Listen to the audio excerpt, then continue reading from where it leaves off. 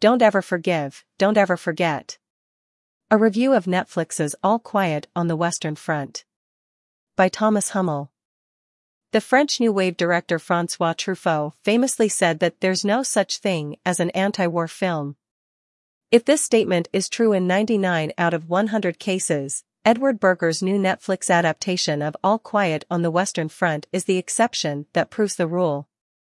Far from just being about a nightmarish crisis in history, the movie should serve as a warning for the present, as the forces that drove the imperialist countries of Europe into war in 1914 are the very same that dominate the planet today. More than a century may have passed, but the interstate capitalist competition that caused the world wars still threatens humanity with unthinkable horrors. I began watching with very low expectations, suspicious that a Netflix production would be more interested in making a spectacle than being faithful to the source material's thoroughly anti-war content. Films that take on appalling and cruel real-life histories often demonstrate an ambivalent motivation, a questionable morality. At their worst, these films trivialize horrors into spectacles for the sake of titillating entertainment. On the other hand, when done with care, they can act as important vehicles through which we can collectively make sense of the nightmares that constitute our history. All Quiet on the Western Front falls firmly into the latter category, and given a stomach and heart that have steeled themselves for a couple of difficult hours, I can't recommend it enough. The movie is based upon a well-known German book that was translated into English under the same title used by the film. Originally published in 1928 as Im Westen nichts Neues.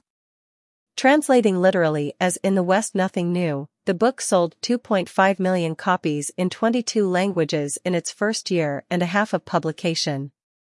Once in power, the Nazis, who wanted to glorify the German war effort in World War I, had it banned and burned.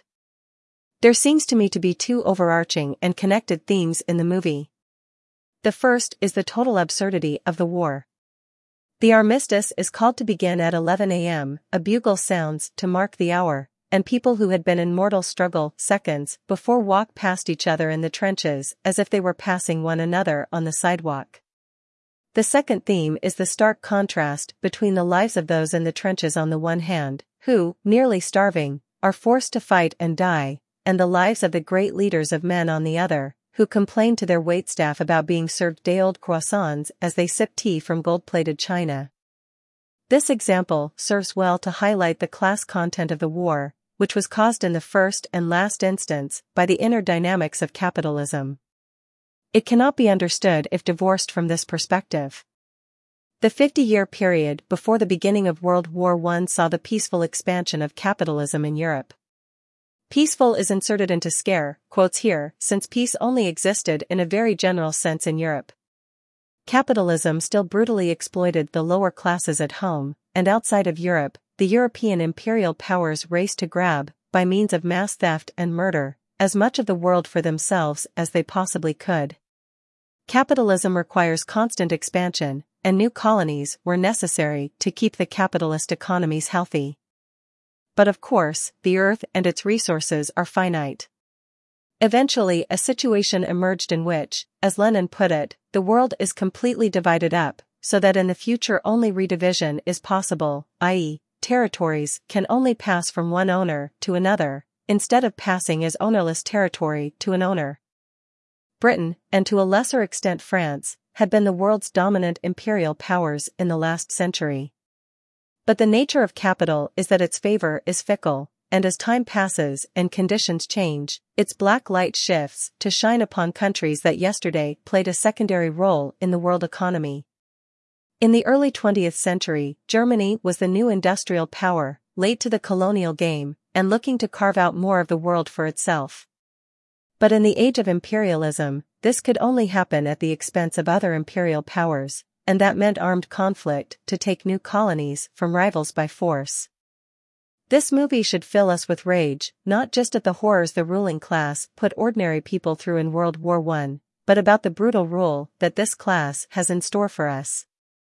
Interstate competition constantly drives us closer and closer to a conflict that has the potential to turn nuclear, while a new existential threat like climate change, which has the potential to end billions of lives, lurks just beyond the horizon. Already we can feel its first effects. The story of the main character of All Quiet on the Western Front, Paul Bäumer, is not unique. 17 million people lost their lives in World War I, and millions more had their lives brutally crippled.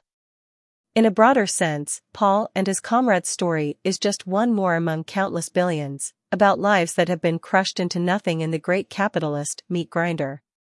In a sense, to watch All Quiet on the Western Front is to see the capitalist world distilled into its purest, most raw expression. One recalls the words scrawled in spray paint on the walls of a store in Minneapolis in late May of 2020, "When our turn comes we will make no excuses for the terror." This film reminds us that the global bourgeoisie has well earned this threat. We should never forgive them, and we should never forget. About the author. Thomas Hummel is a member of the Tempest Collective living in New York City.